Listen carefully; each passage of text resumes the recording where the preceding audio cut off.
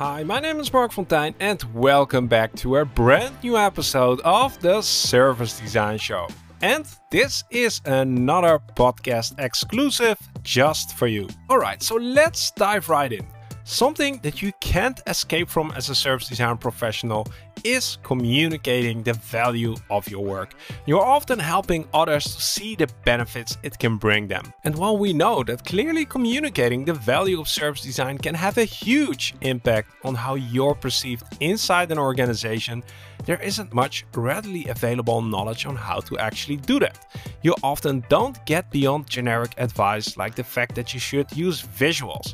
We can do better than that. That's why in our most recent circle session we decided to zoom in and discuss very specific examples of where and why service designers failed and were successful in communicating the value of your work. I invited Hayden Erickson, who facilitated the session, onto the podcast to share the lessons that emerged with you. As you'll hear, we try to go into as much detail as we can to make sure that you walk away with some very practical advice that's going to help you the next day. If you're a regular listener of the show, by now you know that the Circle is a community for in-house service design professionals. One of the key activities inside the Circle are our monthly sessions. And I can already share the topic of our upcoming session. We're going to be exploring how to scale service design through enablement. Which part of service design can you give away and help it to spread throughout the organization? And of course, how do you do that in a way that it doesn't backfire? That session is going to be facilitated by Rebecca Jimenez, who's a service designer at Airbnb. If you'd like to join this session, head over to servicedesignshow.com/circle and see if you'd qualify to become a member of the Circle. You'll also find the link in the show notes of this episode. But first, let's focus on communicating the value of service design and your work, and we're going to do that in the conversation with Hayden Erickson. So the only thing left for me to say right now is let the show begin. Welcome to the show, Hayden. Thank you, Mark. Welcome to, good to be here. Happy to be here. It would be nice to welcome myself to the show one day as well. Maybe, who knows? Exactly. Hayden, we're going to talk about a super interesting topic that we recently discussed in the Circle, which you hosted. Before we do that, I'd love to hear a brief introduction about who you are and what you do these days. Sure. My name is Hayden Erickson. I am a service designer with NCR.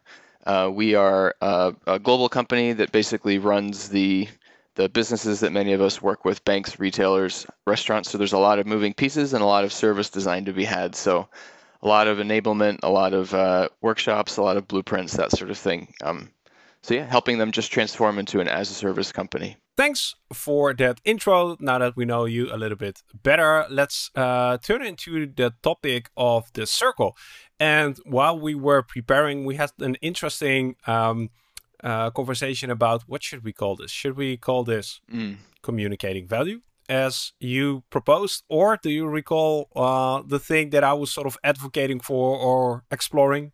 Well, my recollection is, at least if I could summarize it, it was how we communicate value, not communicating value. And it was that I was going down this path of wanting to extrapolate on what value was, but I think you helped me understand it would be more useful to think a bit more about the how, that why we communicate value, what are the ways that we did it, that sort of thing.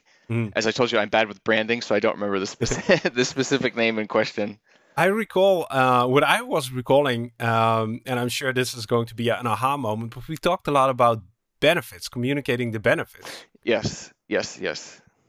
And the reason for that was when we talk about communicating value, we could interpret it as it's driven by the sender, while if we take the empathic, we put our empathy hat on and we sort of approach this from the receiver point of view, then it's not about the value, it's about the benefits. But I know those were the semantics. Eventually, it was about helping people understand the value and benefits of the work we bring.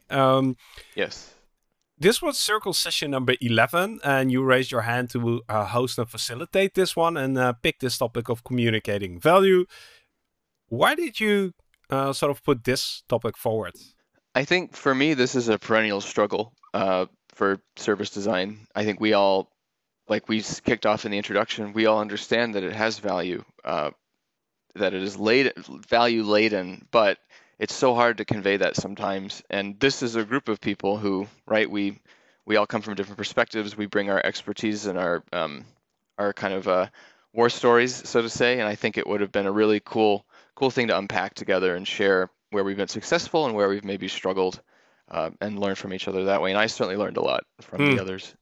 Well, let's start with that, and that's just a teaser for what's to come. But what was your biggest takeaway, or maybe the thing that surprised you the most from the conversation we had? There were a few that were of interest. I think the most interesting was the double-edged sword nature of service design, of the challenges and the benefits. This is called out in both ways. It was a negative that service design is very overwhelming. There's a lot of complexity. There's a lot to convey. On the other hand, people found success showing blueprints, showing complexity, showing interrelationships, and that service design can illuminate these things. But at the same time, if you share too much, it could overwhelm people. So there was a lot of conversation around doing so in a way where you humanize it with stories and all these techniques for communicating the complexity. But that to me was interesting. It's the line you have to walk, where you show the power, but you don't make it so bright that they get blinded by it.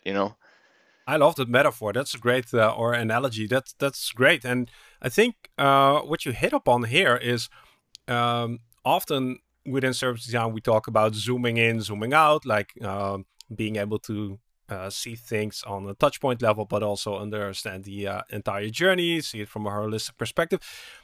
Yes. It dawned on me that when we try to communicate the value of our work, something similar is happening. We have to sort of know when to zoom in and when to zoom out, when to get it, when to focus on the details, when to tell the broader picture, and how to do that. And that definitely felt as a skill.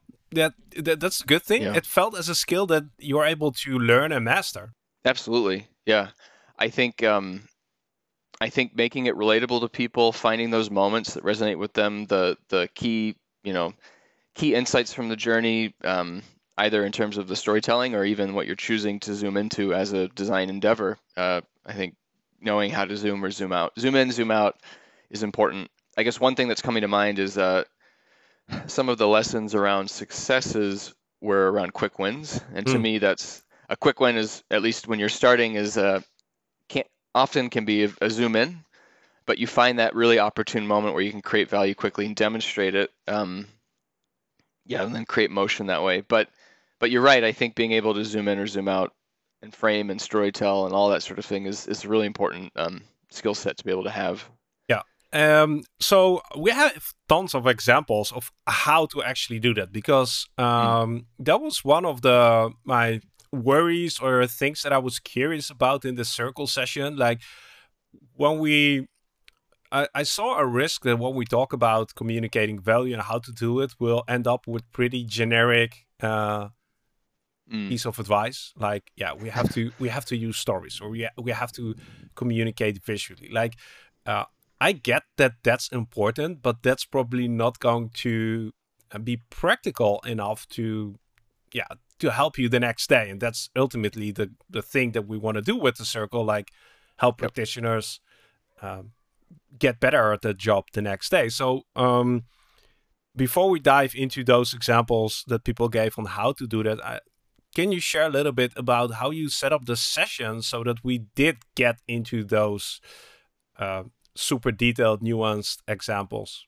Let me put it this way. When I came into the session, I was nervous. I thought that the prompt was way too simple. There wasn't a lot, but I think as a result, we, through our workshop experience, know that sometimes simple exercises can pull things out in an interesting way. So I used white space and stuff like that to hopefully get people to fill out answers. And then to your question, we did, we welcomed the sort of the generic, the general answer, through using colors and patterns in the Miro board itself, but encouraged folks to get specific. So you can say you used visuals, but let's have a few stickies to the right of that and explain what did you mean by that.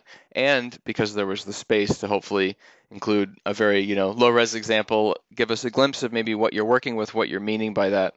And then I hope that when I gave my intro and some examples, I also helped give people priming to know how to get into detail and that sort of thing. Because you're right, yeah, the fear would have been a little too general in the advice that we're getting, and we wanted specificity there. Yeah. So I don't think we won't be able to share the exact examples that people shared inside the circle, as a lot of the things that people share are sort of confidential or sort of sensitive, and that's why the circle is a safe space. So the advice that we'll be giving today will be as specific as we can, but won't be as specific as we had inside the conversations. Now, one question that came to my mind, which would be good to address before we dive into these examples, is, so Hayden, you're an in-house service designer. Everybody inside the circle is an in-house service designer. Some might question, like, why do you even need to communicate the value? Like, isn't everybody already bought into the value of your work? Good question. Typically, no. I think that people are interested. People have heard of design thinking in one way or another. That is something we can use to our advantage. Sometimes they've been burned by it, or it's been done poorly. But organizations are, they've existed for a long time, and we're being interjected as a new sort of perspective. And several of the challenges that I saw, I'm going down this path because several of the patterns I saw and the challenges that the circle talked about were around maybe organizational resistance. So we know that already. We have our SMEs. Why are you telling us what our process is? But do you know the experience? You know the process, but do you know how it's received? That's one thing. And usually, hopefully, you can explain that. And another one that was mentioned by the circle too was around threat too. So you come in as this new perspective.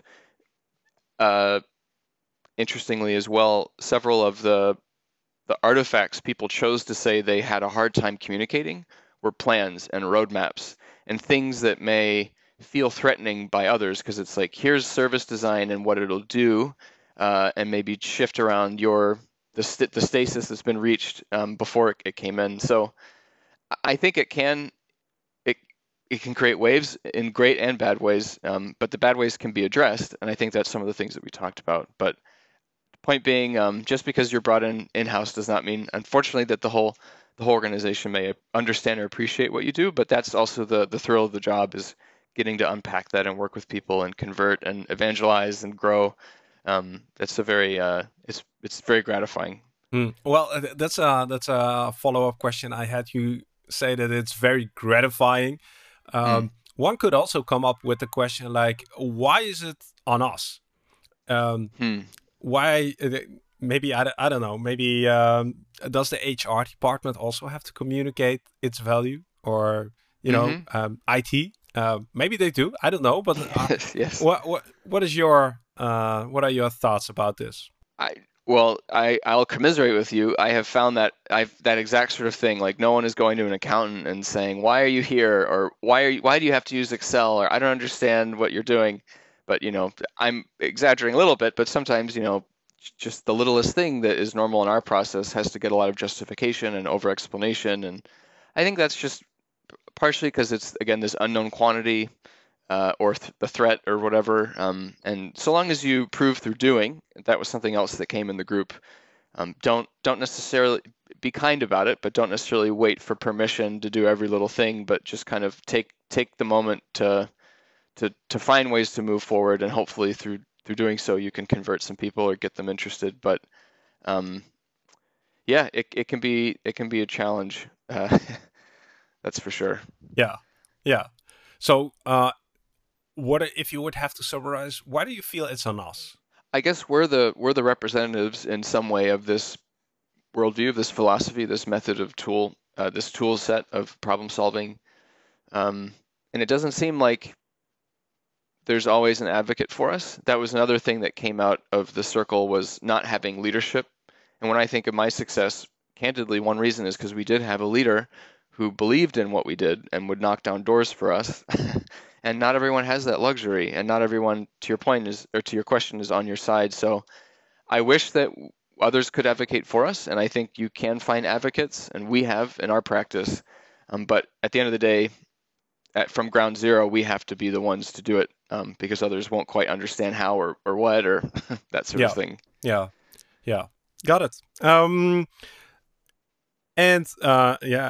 sort of putting you up on the stand here, but one question, additional question I had here is, okay, so when we're talking about communicating value, communicating the benefits, how would you describe what success looks like? So we can maybe we also need to talk about what failure looks like. Can you comment a little bit on that?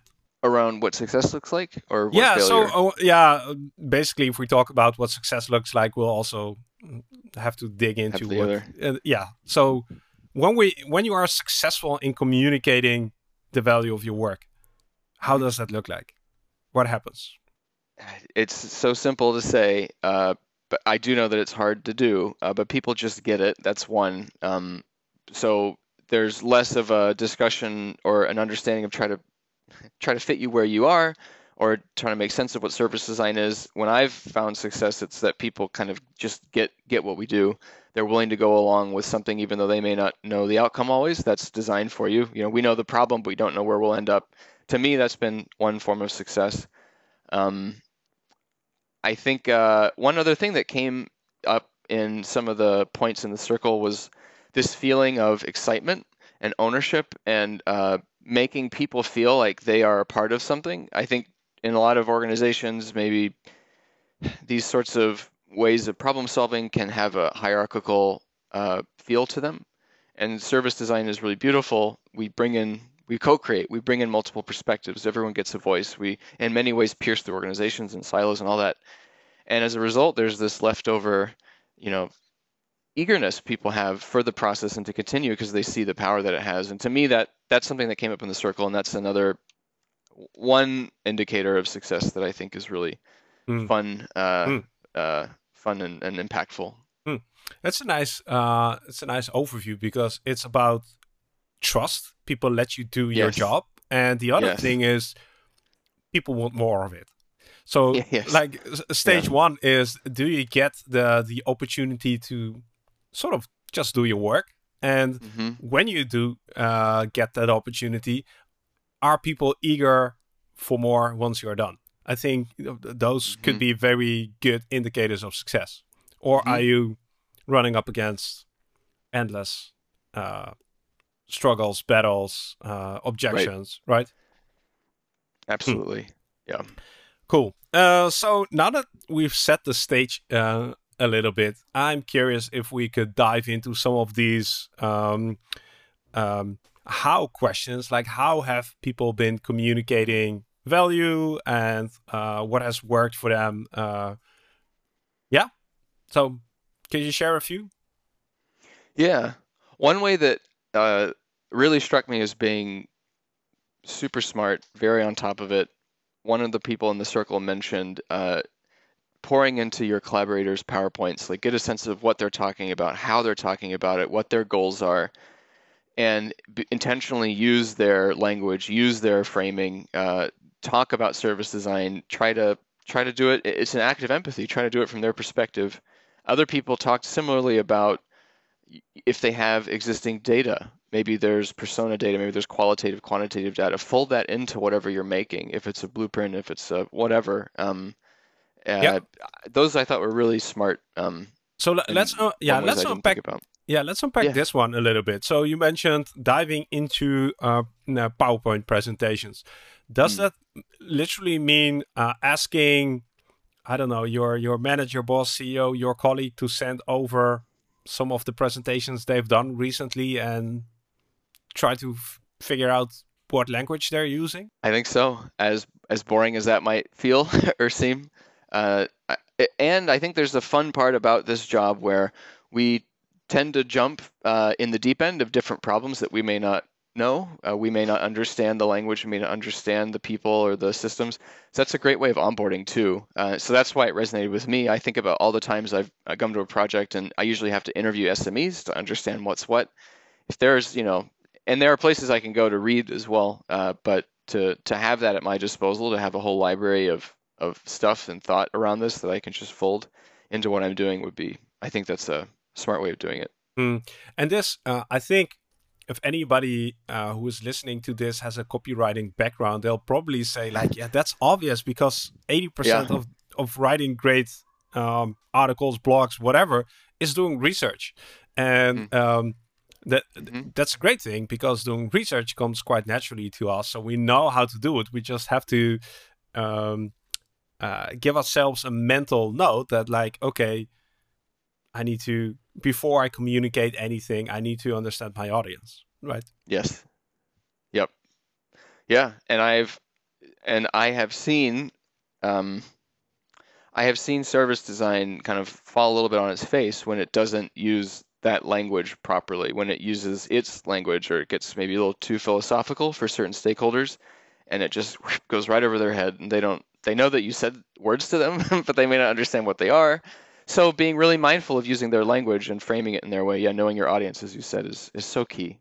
Yeah. But it's so easy to forget because you get lost in, like one of the other people mentioned, you just get lost in doing the work instead of proving the value, because it's hard, but it's just that little extra thing that can really give you that special sauce to get through in the organization, And I would go one step further. I wouldn't say that it's a special sauce. It's just required. It's Yeah. Yes. Yep. it's not optional. Like you have to do this if you want to make impact on a substantial scale. I think that's the criteria here. Like you want to do bigger work, you want to work on meaningful challenges. Then this is just part that comes with it, and Yep. it might sound quite negative or as additional work, but like doing research is something that we enjoy. Yeah. I guess the thing that might be a struggle is where do you find the time, right? You have to Yes. you have to slow down, and if you have a presentation tomorrow, like it needs to be done tomorrow, then I can see how that might be challenging. But yeah. Yes, I completely agree. That's been the hard part. This work requires a lot of deep thought, uninterrupted, and to find the time to do that can be hard sometimes. But it's so important to do. Yeah. Yeah. Oh, do you have one more for us? I'm sure you have. Yeah. Let me see. I think when it comes to storytelling and being relatable, I'm kind of attaching a few here. The making your story digestible, taking things step by step, being approachable, focusing on key insights. There's something else that tends to happen I've seen with service design where I talked about earlier, the artifacts can be overwhelming, and when we talk about them, sometimes we can also be overwhelming. We can overwhelm people with just a lot of terminology, which we've addressed in our statement just now, speak in their language, but also speak succinctly in their language. Don't go on and on and on about something, but just really try to be mindful of splitting it out. One other, I guess, related to that thought that was interesting as a pattern from the circle was most of the successes were introductory kind of conversations, which I thought was interesting. So this could have been just a product of the examples that people chose, so I don't want to read too into this data point, but I think 4 or 3 of the successes were all intro to service design. The ones that were found as being a challenge were the ones that I mentioned earlier that were a bit more, here's the plan, here's the roadmap, here's how we might threaten you, i.e. is the subtext in my mind. So I don't know what to do with that pattern, but I thought it was a little interesting is, making it digestible and stuff, but maybe more introductory is the takeaway. Just be rudimentary in what you're talking about, not necessarily, I don't know. It was interesting. Yeah, and okay, I'm going to again to dig into this one because this is one of those examples where if I would be listening to this, I would think like, yeah, okay, make it digestible, small chunks, key insights. Yeah, pretty obvious.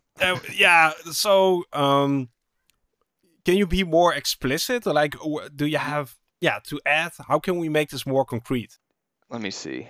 I'm looking at some of the thoughts from before, and when I reacted to it, I couldn't help but remember the impulse that we have when we're sharing these double-edged sword artifacts, like I was mentioning. They talked about blueprints being something successful, but also blueprints were mentioned multiple times as being something that overwhelms. Not walking through everything, which sometimes happens, and I've seen that even in professional context, but really picking out key moments, the stories that are in there, maybe having a human element telling the story of a certain persona going through the blueprint, some way of making it real for them rather than this sort of overwhelming artifact. That's general, but I'm trying to think So about yeah, just, yeah. yeah. What were you going to say? Well, adding to what you said, I remember one example, and if we go into blueprints, journey maps specifically, there was this example of this huge blueprint with a lot of data. And what somebody really neatly did was highlight specific touch points and create basically a narrative through the blueprint. And you could basically say, like, that the full blueprint is still there, but we're just focusing on 10%. And because that 10% is sort of relevant in this conversation, it's relevant for this person. So I found that a very smart, like it's almost it's a sort of curation where if we talk about a DJ, like it has unlimited number of songs available, but he has to sort of understand who the audience is. Is he at a wedding or somewhere else to pick out which songs they'll play? And I think for service design and the stories that we share, we have to, again, understand our audience and sort of pick out the 3 songs that will get people excited. And in that example in particular, I think the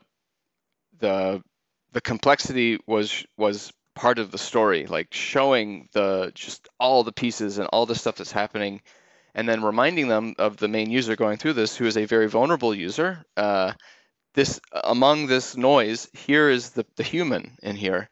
And then even in the example that she gave, she talked about certain stakeholders in that ecosystem, important ones who helped deliver this service, weren't even aware of what was happening. They didn't have that full experience. So there's always that epiphany moment when you do share the story in that way, and they suddenly realize through all the noise, who is actually being affected by this, who's the user going through this, and what is her experience of this thing that I think I knew, but clearly I didn't. And it seemed to be very powerful for her.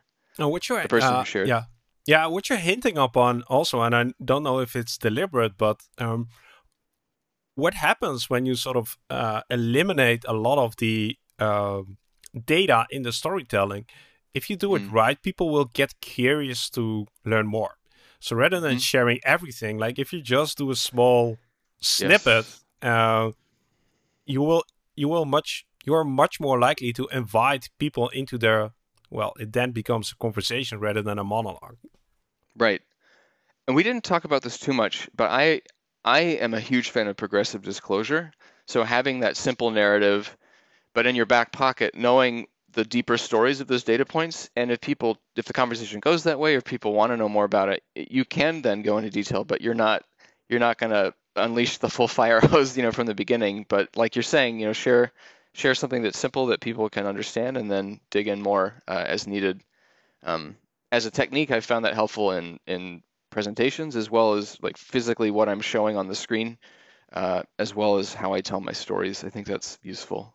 How do you deal, because this might be a fear, how do you deal with the fact that if you just share very little, people might not perceive it to be as valuable as it is? Like, from your standpoint, you're maybe just sharing like the tip of the iceberg or something that is super superficial, and then there might be a worry that they're not going to perceive this work as valuable, or me as the expert, because I don't know everything.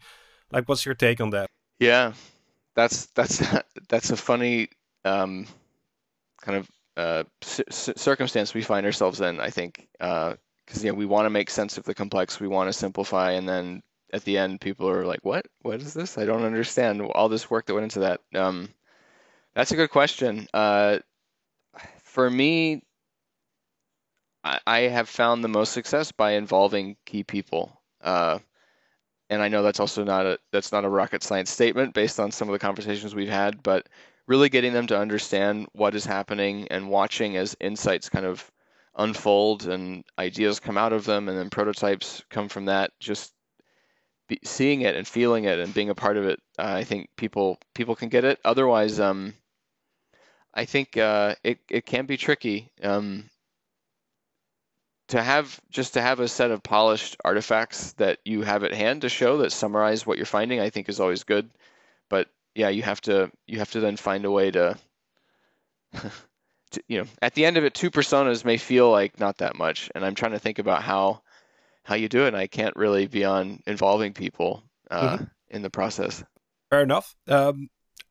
What are some other things that were shared as things that are helpful to communicate value? It's a small one, but metaphors are helpful. So to this point of storytelling, I know someone mentioned the two coffee shops as a way that they've used it. So little stories like that are always helpful that aren't necessarily telling the story of whatever service in question you're doing, but just of service design, So talking about yeah, what's yeah. different. Yeah, Let's take again. I want to dig into this one because this one is also one of those. Yeah, we need to tell stories. Um, what did you hear inside the circle about storytelling that made you add this one to sort of the list? We need to share.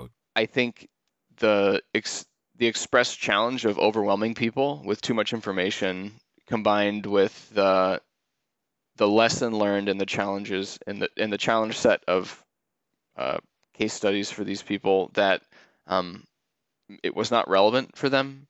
So they maybe didn't make it meet stakeholder needs. They didn't focus on some of the value, the what was doing and why and how. So really having that buttoned down as a story just was talked about by several folks as being a challenge. And alternatively, a lot of people talked about not getting abstract, but telling stories instead. So this is a story about human behavior. This is important not to be an abstraction. And then somewhat related, but including examples too, things that people resonate with. These were all points mentioned by several folks in the circle. Yeah, and maybe I would summarize this as making it relatable. That was a big theme. Yeah. Can like that the challenge with abstract knowledge or abstract information is that the receiver would probably question like, okay, so what? Like, what does this mean for me? How am I affected by this? And Mm-hmm. packing that into stories with examples, metaphors, should help to to let the other person sort of digest and understand. Okay, so that's why I'm hearing this. That's why you're telling me this. I don't know why well, never mind. I was thinking about a certain workshop. I've seen this in my own work too. When you do go the extra length to speak in their language, even to use their very specific random terms that you would never remember or use otherwise. Uh, I guess it's to your point around trust, maybe there's like relationship building to this that's a part of it too. And when I use your language, when I speak about your process, when I frame it in a way that you understand, that's kind of I'm currency or trust building almost in a way. I'm developing a bit of a rapport so people start to warm up to me in some way. I Hmm. think it's all important. Um, but it's yet another thing you have to keep in the back of your mind. But it's a very important thing. Exactly. Yeah. So I think this is one of those um, things that I love to talk about on the show here because my sort of motto or mission is to talk about the hidden and invisible things that make the difference between success and failure, which is Mm, quite abstract. But this is a very good example of what that is. Like uh, when it fails, you sort of meet again. You meet a lot of resistance, objection, and you sort of like, what's going on? Why is this happening? These people have hired me. Why isn't everybody embracing me? But when you mm, figure out that you just have to be a better communicator and help people yeah, to see the benefits, and that's part of your job. That's sort of one of those things you won't find in your job description when you get hired, and right. you don't even see it in service design books that talk about the tools and methods. This is either you hear it on the Service Design Show for practitioners who've been through the struggle and sort of now know that this is important, or you find it out yourself by trial and error. Yeah, absolutely. And there's something to be said for, like we've talked about in the campfire, learning through a little bit of the fire of it all. But at the same time, this is it's important though, and you shouldn't be expected to learn these sorts of things just on your own, I think. But it's often overlooked, but it's so hard. I remember in school, in grad school, just the concept of forming relationships and how important that is in organizations and forming alliances, and in the mission of evangelizing design just in general, not service design. That's so key. But it was talked about in the literature, like, this is new. This is something you have to be mindful of because people are not doing it, and it's hurting designers and what we want to be able to accomplish and help the organization. It's interesting that way. And here's the thing: when you say you have to build relationship, that's one of those things that probably nobody will disagree with. And then Right. the question of how becomes super relevant, and Yeah. that's where there is, I think, a big appetite for knowledge, understanding, tools, methods, and there are, and that's I think the beauty of what we share inside the circle, that people do share those things that nobody else shares, and also with communicating value. Sure, nobody will disagree that that's important. Okay, now let's turn into how do you actually do that? Yeah. So, was there anything else on the list that we haven't yet discussed? It's a small one, but so we talked about, this is around challenges. We talked about the importance of understanding how others think and the language that they use and their organizational worldview, and immersing ourselves in that. On the flip side, someone else mentioned, be aware of how service design is perceived. What is your reputation? What is your group doing? What do people think your group does? Are you the workshop people? Are you the ones that create screens? And being mindful of that then can help you navigate some of these conversations, because then if you're suddenly saying, I want to have a strategic role, or people hear that in one way or another suddenly because you're focusing on your language, but you aren't mindful of your identity, you may face some of the same points of friction, like that's out of your swim lane, or whatever it is. That was something that was mentioned that I thought was really important to surface as well. And how do you surface that? How do you become aware of your identity inside the organization? That is an excellent question. I am honestly not sure, other than keeping your ear to the ground, I guess. That the person that suggested this was also really good at, in previous sessions, around talking about creating relationships in organizations and getting influence and making sure you know where influence is being had, and who has it and all that sort of thing. And I would assume as part of the work there, you could do something. And then, at least in our case, when we do some things, we are very candid about asking people for feedback, including, what is your perception of design? How have you experienced it so far? And people are honest. They'll be like, yeah, we made spaghetti towers with marshmallows and it wasn't very useful, or whatever. And you're like, okay, got it. I know what I'm working with, but it's a challenge, but you have to be aware of that too, because that could really bite you. If people think you're dead weight or ineffective or extraneous or whatever it is, you have to be aware of that. Or we sort of become, with the risk of becoming, to sound like a broken record, it is about having conversations with people inside the organization and asking them the right questions. And that's going to be a homework assignment for anybody who's listening. Like, what are the right questions? We could maybe do an episode on that. But it isn't more complicated. I'm not saying that it's easy. Like, it's still a lot of work, and it can be hard work, but it's not complicated. You don't have to have. There's nothing. Maybe that's the thing I'm hinting at. Nothing is standing in your way of doing this better.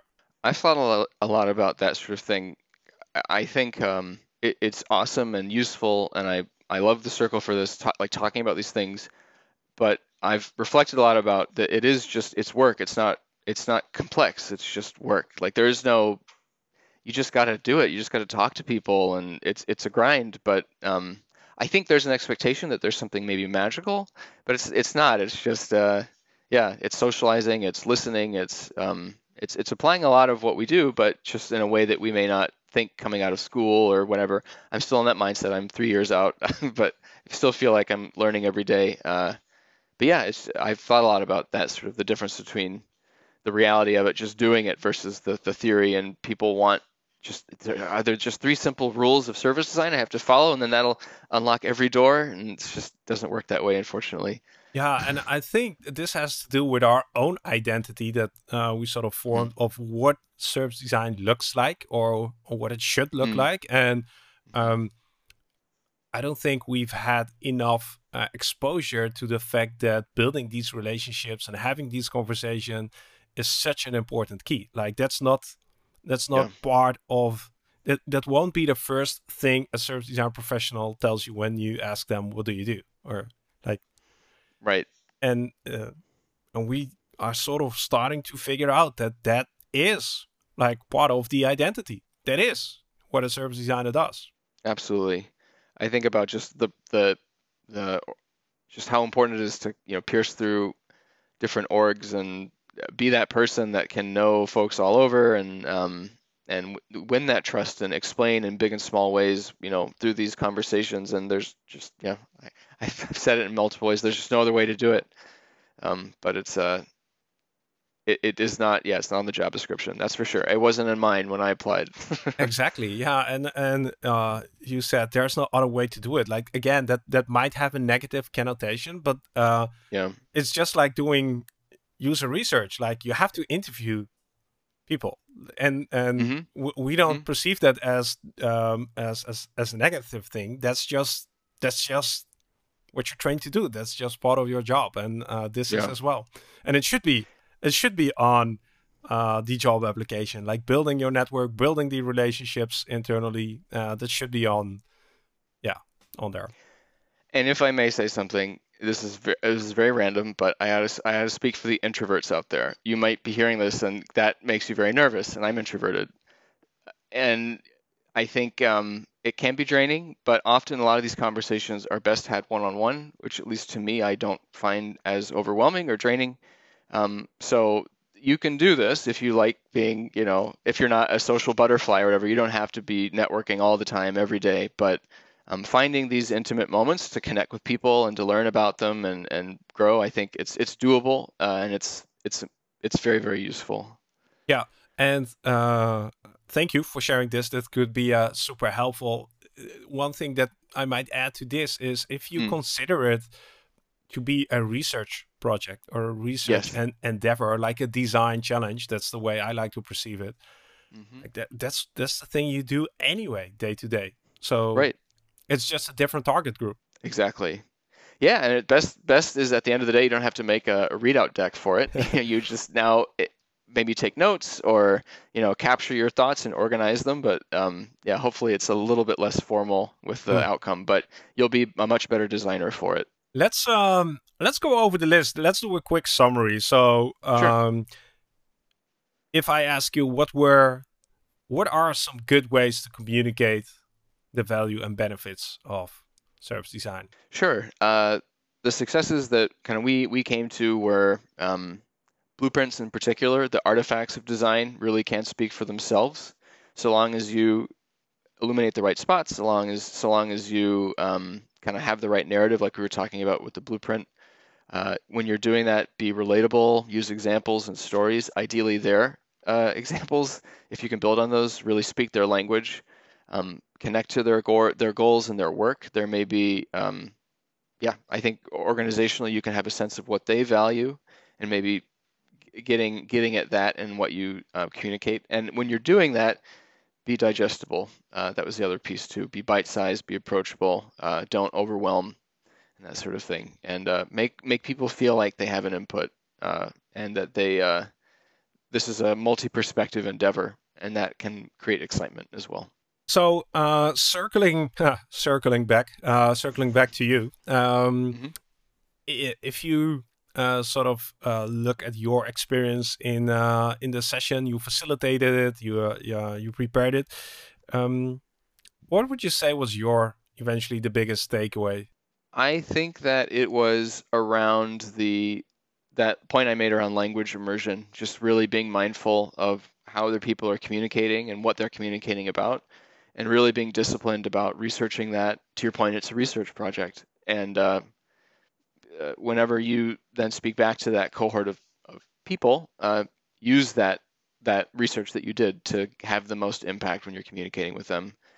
Like I knew it intellectually, but something about the session and hearing it made me feel it, I guess, to put it that way. It just really reinforced the need for that. And I thought about a workshop where there was a little word that I did not use properly for a customer. They had a very specific name for a kind of staff, and I didn't take the time to do that, and I could tell it was getting under their skin. And when you do that, you lose credibility, you lose trust. So being really, really mindful of that is so important, not just in a silly workshop example like that, but in a lot of ways it can just have a really outsized impact, I think. There's a lot at stake. There's a lot at stake. And this is one of those things that when you're doing it right and everything is working smoothly, you sort of take it for granted and you don't pay attention. It's just when stuff breaks down and things don't go as planned, then that's the thing. That's the moment you feel like, maybe I should have invested more in all the things that we just mentioned. And do it proactively. That would be the advice here. Like, don't wait for the moment that everything breaks down. Definitely not. Yep. And you'll be so much happier if you are prepared for that moment rather than, like you said, catching up to it. That's just a nightmare. It's a nightmare. Well, Hayden, that were some good examples. We saw more in the circle, but I think this was everything we can share publicly here. Thanks for hosting the session. Thanks for coming on the podcast and sharing this with us. We'll try to continue the conversation somewhere online. Thanks again for coming on. Yeah, thank you. It was my pleasure. It was super fun, and I can't wait to the next time. Awesome that you made it this far into the conversation. If you're listening to this on Spotify, make sure to leave a comment there and share what your biggest takeaway is. To wrap things up, I quickly want to remind you that if you're an in-house service design professional and would like to be part of these conversations in the future, join us in the circle. In the circle, you'll find other experienced professionals who you can connect with and learn from, going beyond the basics. Like I said at the start, our next session will be on scaling service design through enablement, facilitated by Rebecca Jimenez from Airbnb. There is an application process to become a member of this community. If you'd like to know if you qualify, head over to servicedesignshow.com/circle for all the details, and you'll also find the link in the show notes of this episode. My name is Mark Fontijn, and I want to thank you for tuning in to the Service Design Show. It was a great pleasure having you. As always, keep making a positive impact, and I'll catch you very soon in a brand new episode of the Service Design Show. See you then.